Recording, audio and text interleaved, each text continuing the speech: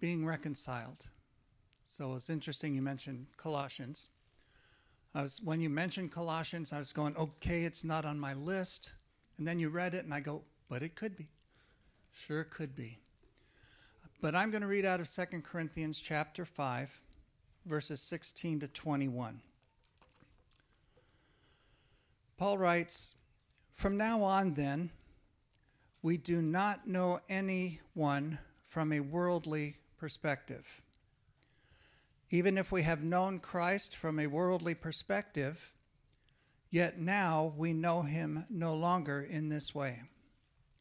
Therefore," you could probably all quote this scripture, "if anyone is in Christ, he is a new creation. The old has passed away, and see, the new has come. Everything is from God, who has reconciled us to himself through Christ, and given us the ministry of reconciliation. That is, in Christ, God was reconciling the world to himself, not counting their trespasses against them. And he has committed the message of reconciliation to us. Therefore, we are ambassadors for Christ, since God is making his appeal through us. We plead on Christ's behalf, be reconciled to God. He made the one who did not know sin to be sin for us, so that in him we might become the righteousness of God." And Father, I thank you for your word. Pray your blessing on it. Just allow it to enter our spirits today, and let us see what you have done for us. In Jesus' name, amen. Twice a year, spring ahead and fall back, we are asked to perform a task. Do you know what that task is? Change the batteries in your smoke detectors. Right? Now, I'm not going to say how many people actually do that based on you didn't know the answer, but that's okay. Is there usually anything wrong with the batteries? No. Unless they've been activated. But that's a different problem altogether. The idea is to ensure that it will always perform when needed. And I say today that we can equate the Word of God to that. We have to have it in our heart so that when we need to, we can perform. We can do what he wants us to do. So in the same way, it's a good idea to do a spiritual self-analysis from time to time. And the New Year's, it's as good a time as any. I read about one person who made a New Year's resolution not to make New Year's resolutions. So if that's your New Year's resolution, you're keeping it, I'm sure. But God wants us to recalibrate. Sometimes we get so caught up in things that are happening that we forget where we were, where we've come from, what we've been delivered from, where we are now. It's kind of like, for us older folk, checking the timing on your car. Now, if you're young and you don't know what that means, ask one of us later, after church. All right? So let's look at some of these things that get us started and a self-analysis. There are 4 phrases that I pulled out of these scriptures. And the first one is found in verse 18 where it says, from God. From God. We need to remember, as it says here in verse 18, everything is from God. Sometimes we forget, or sometimes we think that what God gives us, he doesn't give us anymore, or we don't need to get it again. It's like we're supposed to keep being cleansed. It's a progressive, keep going. Everything is from God. And that word everything, the Greek word is pas. I don't usually get Greek words that are that easy, but this one is. and it means all or every. It's generally used for every piece that applies to whatever situation you're in. So if we're looking at pas, we're looking at the whole. Now, if we look at the whole as belonging to God, then what does that mean belongs to us? Nothing.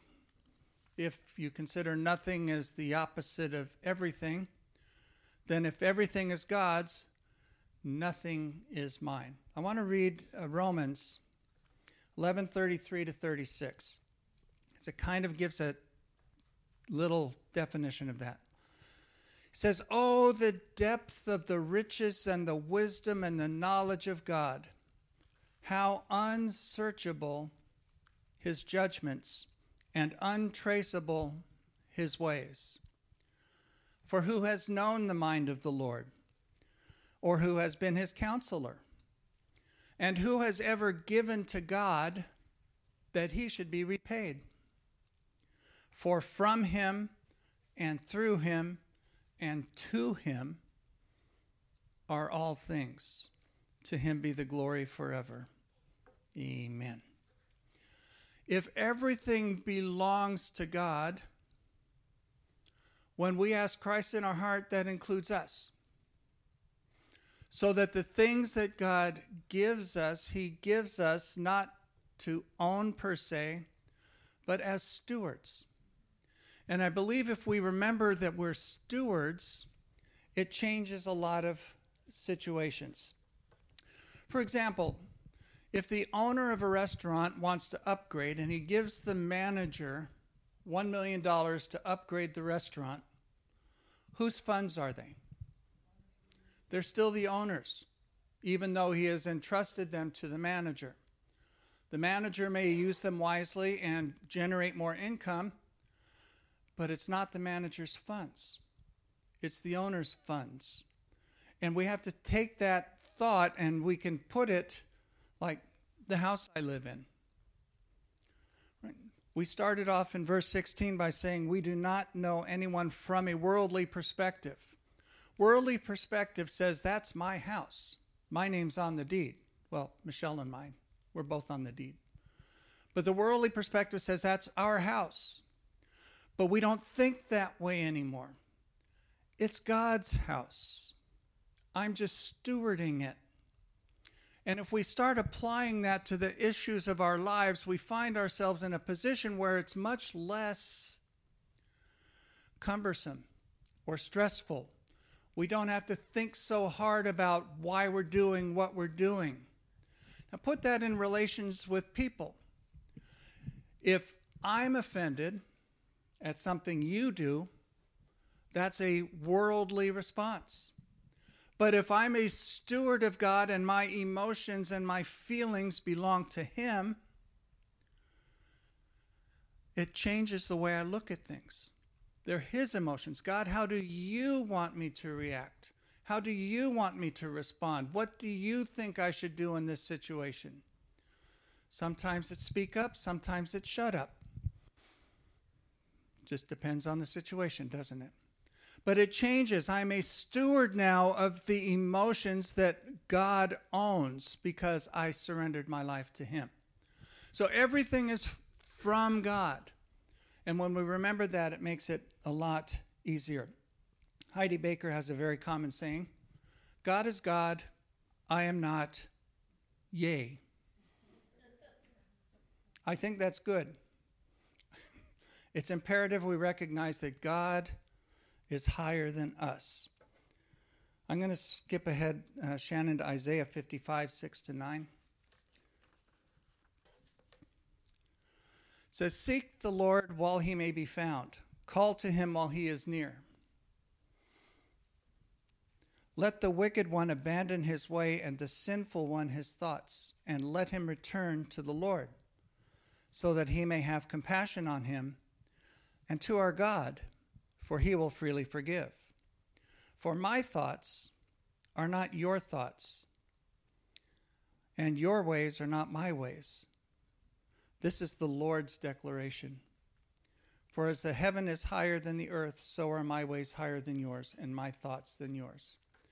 We cannot hope to understand God. His knowledge is unsearchable. He can reveal things to us, but many things he leaves a secret. We don't know. We can't understand. But if we put ourselves in a position of steward, we can believe and agree that he will let us know what he wants us to know so that we can do the work that he wants us to do. I'm going to go back to Matthew now. This is the one I skipped. For the kingdom of heaven is like a man about to go on a journey. He called his own servants and entrusted his possessions to them. When we accept Christ, like verse 17, we become a new creation. A new creation means the old one is gone. It's replaced. But we're still at the beck and call of the one who saved us. So I wanted to bring that up pretty much just as an introduction. Now we'll get to point one. You like that, huh? If everything is from God, I believe it changes the way we look at things. But it goes on to say in verse 18, it says, through Christ. Everything is from God, who has reconciled himself to us through Christ. We can never forget that the only way we can get to God is through Jesus. We just cannot do anything else. Now, I looked at the word reconcile. It is, the Greek word for here is katalasso. Told you pas was easy. And it means to change, exchange, or reconcile. Now, in Christian psychology, there's an event called the Great Exchange, where you're carrying something like depression or something that God is just telling you to get rid of and you can't, like an addiction or something. And the premise is I take that and I give it to God and say, what will you give me in exchange for that? Right? That is the meaning of this word reconcile. But in our case, it says God reconciled us through Christ. In other words, while we were at odds, which needed reconciliation, we didn't have anything to bring to the table.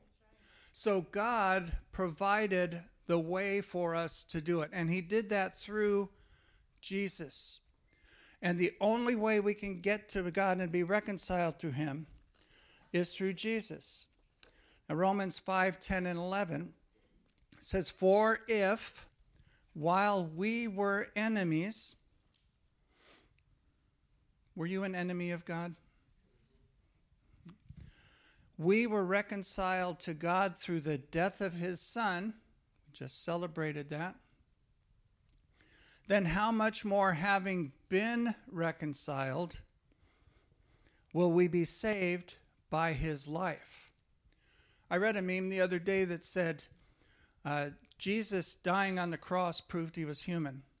Jesus resurrecting proved he was God. So we have to understand, because in order to reconcile, there had to be a sacrifice that was acceptable to both parties. And basically, Christ took on himself the sin of the world. That made him acceptable sacrifice on behalf of the people. And God needed a perfect sacrifice, who was his son Jesus, and he became that perfect sacrifice. So he kind of stood in the middle and reconciled. And not only that, but we also boast in God through our Lord Jesus Christ, through whom we have now received this reconciliation. We didn't do anything to get it. Pastor Gary always used to say, all our righteousness is as filthy rags. We couldn't bring anything. We can't bring anything to God. And I read that earlier. What can we bring to God that he would have to repay us? God doesn't owe us anything. While we were yet sinners, Christ died for the ungodly. Christ is the reconciliation of God that exchange when he took on himself the sin of the world. And I want to stress here that he did not become a sinner. He just took on himself the sin. So when the goat that was sent out in the wilderness took on itself the sin, the goat did not become a sinner. It became a goat with sin on it. Christ was a perfect sacrifice, the Lamb of God. He did not become a sinner. He was never a sinner.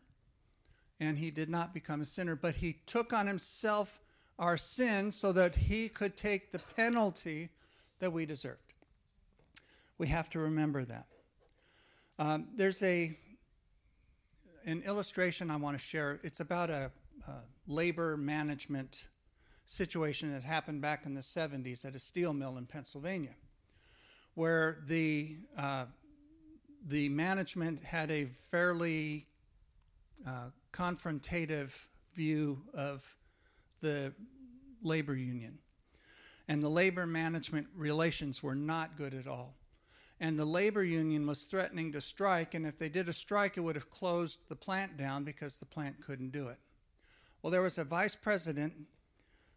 His name was Wayne Alderson, vice president of the steel company, and he got involved in this labor dispute.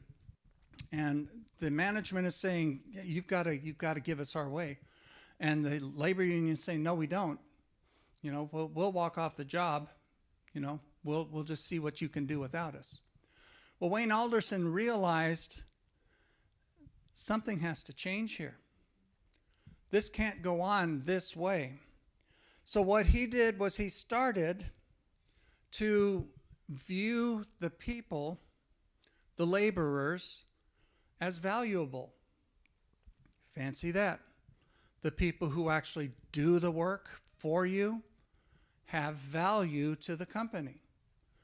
But the management was saying, no, you have to do what we say. We can't give you all this. We can't do this. But this Wayne Alderson said, stop. We don't have a company without these people. We can't do anything without them. We have to honor them. In fact, he started a group saying, value the person. And because of his efforts, management and labor not only reached an agreement, but the entire dynamic of the company changed. Because the management now started to recognize the value of the people. Now, management was reconciling or operating out of a position of, we own the money, right? And God could have done that. But God decided that in the midst of our inability to do anything, we have value. We have value to him. What gives us value to him? We're created in his image.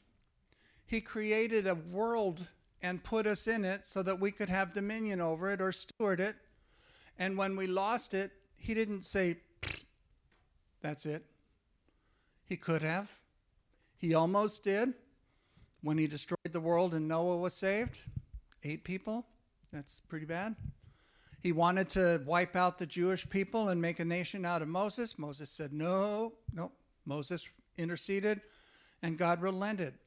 So God was reconciling himself to the people despite the people's behavior. But through Jesus, we have a sacrifice. We have the ability now to go to God through the blood of Jesus. But we have to go through Jesus.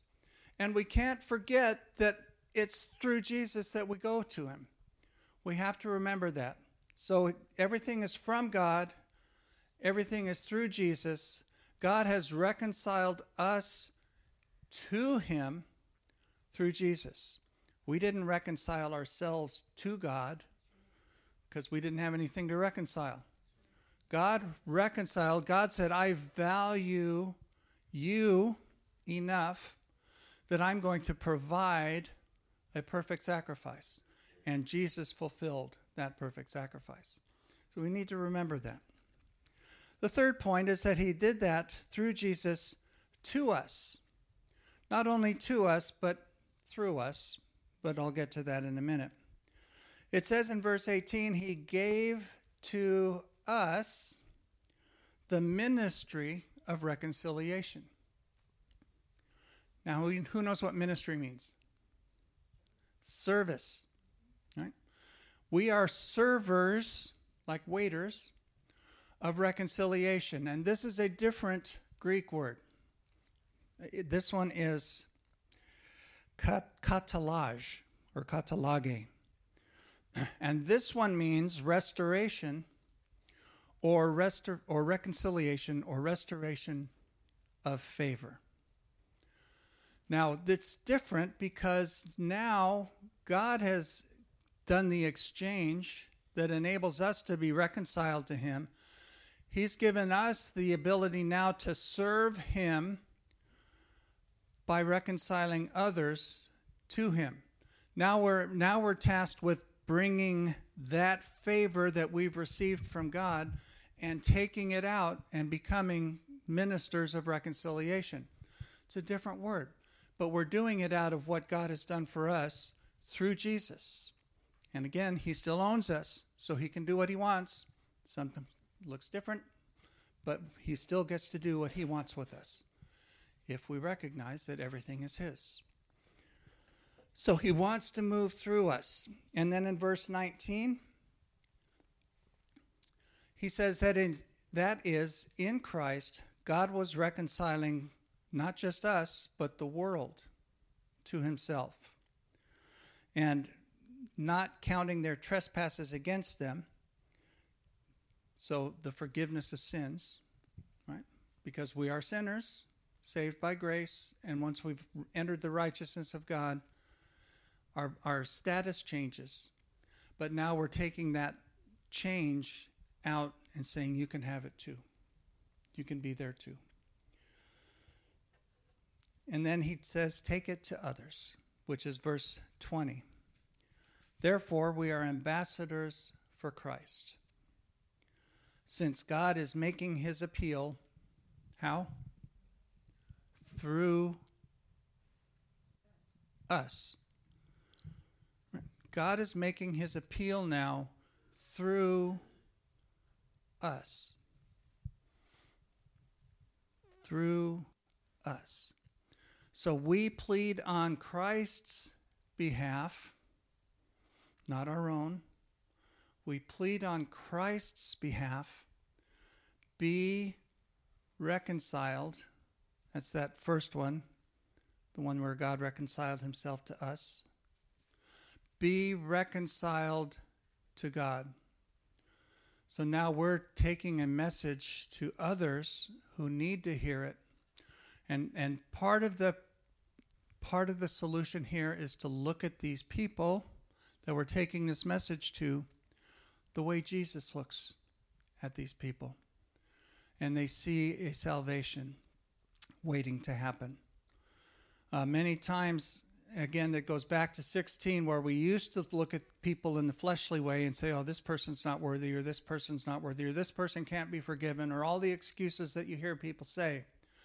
When you look at people through Christ's eyes, you see a soul that he died for, that he hung on that cross for. And they're no different than we are, even though they may have been doing things differently. Their sinful life may have been more radical than mine. That doesn't matter.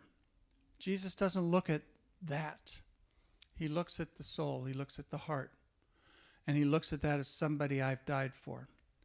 And he wants us to carry that message to others. And he calls us ambassadors, who basically represent the government that we're living for.